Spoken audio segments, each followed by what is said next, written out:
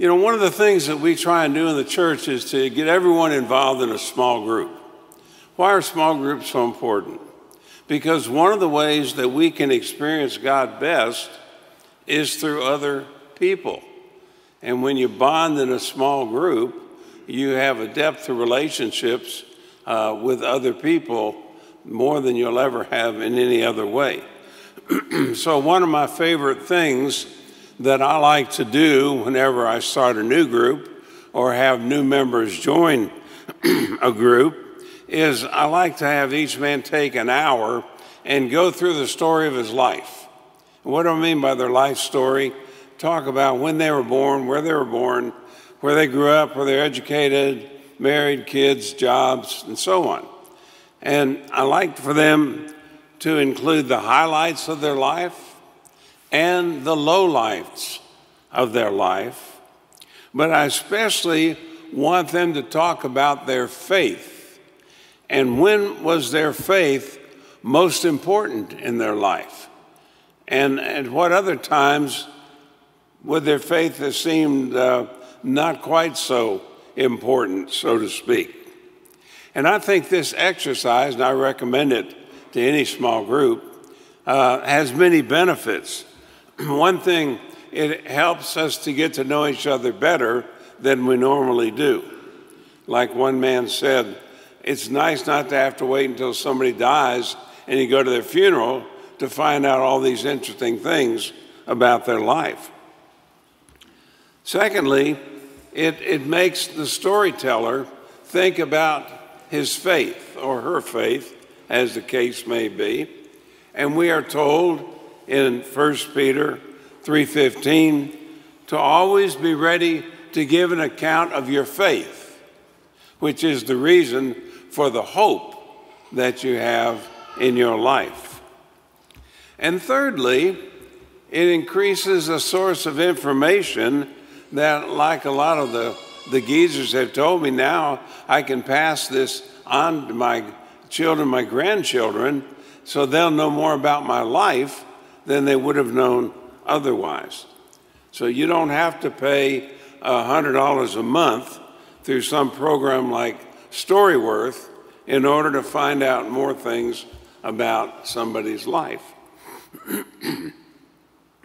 We did this when the Geezer Group started 15 years ago, and I can still remember some of the stories that were told back then.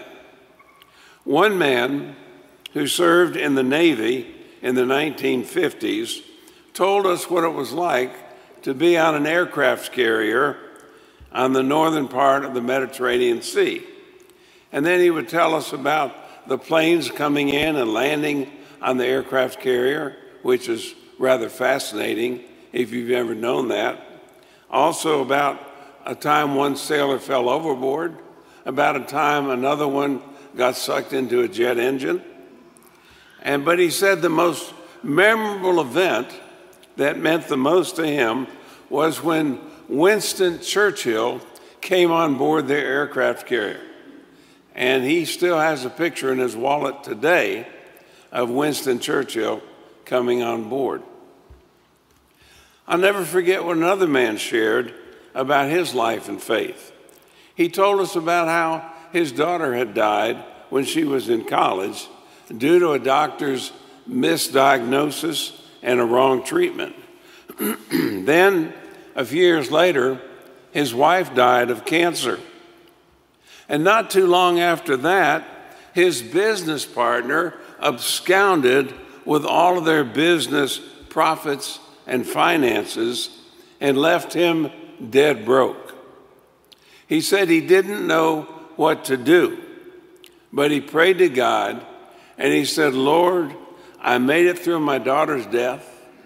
I made it through my wife's death, but this time I can't handle it. I really need your help. And then he told us that within 24 hours, he got an unexpected phone call from an old friend he hadn't talked to in years, who asked him if he wanted to go into partnership with him in a very successful business, a business that he stayed active in until he retired years later. You will never get that man to ever say that God doesn't answer our prayers. So when is it in our lives, in your life and mine, when our faith is most important, has a major role to play? When do we need our faith the most? It's clearly to me that it's on the mountaintops and in the valleys of life that we need faith the most. By mountaintops, I'm talking about those times in life when things are so wonderful that we just want to shout out, "Thank you, Lord. You are such a good God." When a child is born, when we're baptized and first become Christians, when a child gets lost in the woods and they search for a weekend and end up finding that child is okay. When your children graduate from high school and college, when they get married, especially to someone you like, when they get a good job and they're finally off your payroll, when the doctor tells you you've got cancer and you go through months of chemotherapy and radiation, and then the doctor says, you are cancer-free. These are all some of the highest mountaintop experience of life when we can only cry out, thank you to God. And I hope none of us ever fail to give that thanks.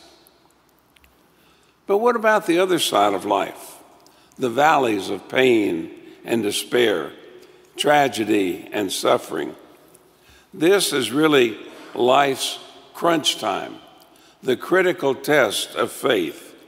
It's either it's there or it's not there. Either we have faith or we don't. Or maybe we think we have faith, but then we find out that in the crunch time, it doesn't really work. When you're told that you have cancer and there's nothing more they can do for you. When a child dies. When a spouse is tragically killed in an accident. When you lose your job or face bankruptcy. When you want to have a baby but no baby comes.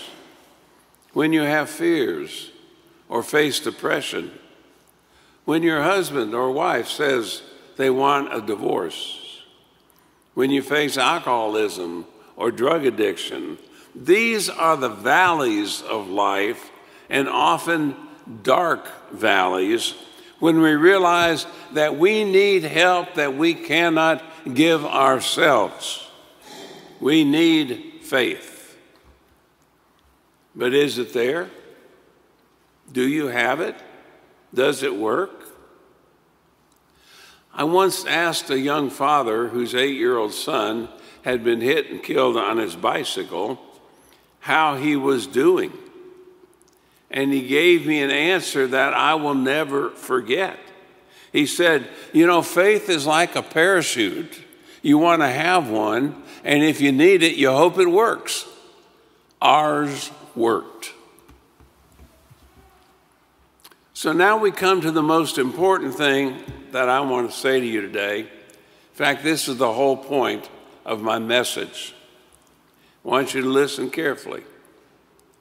It's in between the peaks and the valleys of life that we have to do what is absolutely necessary to keep our faith strong so that it will be there when we need it the most, especially in the times of the valleys. And how do we do that? You know what it involves. It's just a question of whether or not you do it. Taking time every day for quietness, prayer, and meditation. Be still and know that I am God. Reading the Bible on a regular basis, or better yet, be in a Bible study group. Being in worship on a regular basis. Being connected to other people of faith, whether it be a Sunday school class, a small group, a Bible study, or anything else that bonds you closely with other Christians. All of these things we call the spiritual disciplines, and that's nothing new to you. You've heard them all your life. But what I hope I will make you realize this morning is that if you do not do these things on a regular basis between the peaks and the valleys of life, your faith will not be strong enough when you need it the most. And your prayers will not seem to work, and you won't feel like there's any hope, especially when you need it the most. In our scripture lesson this morning, the psalmist says, I stand silently before the Lord, waiting for him to rescue me, for salvation comes from him alone. Yes, he alone is my rock, my rescuer, my defense, my fortress. Why then should I be tense with fear when trouble comes? My protection and success come from God alone. He is my refuge and my rock, where no enemy can reach me. Oh, my people, trust in him all the time. Pour out your longings before him, for he can help. Now, do you think that rock, that refuge, that fortress just happened the moment trouble came along in life? Clearly, that's not the case. The psalmist says, no enemy can reach me, because he has established the rock between the peaks and valleys of his life.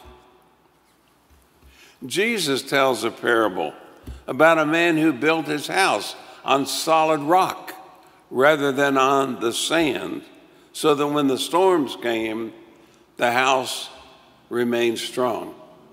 Clay preaches on that passage every year on the first Sunday of the year to remind us again of how important it is that we do what's necessary to build our lives on the rock in between the peaks and valleys, so that faith will be strong when we need it the most. You've heard the stories, and these are true stories, about prisoners of war, John McCain probably being the best known during our lifetime, who say that the only way that they maintained their sanity during the years that they were locked up in a little small prison cell was to keep reciting Bible verses, as many as they could think of.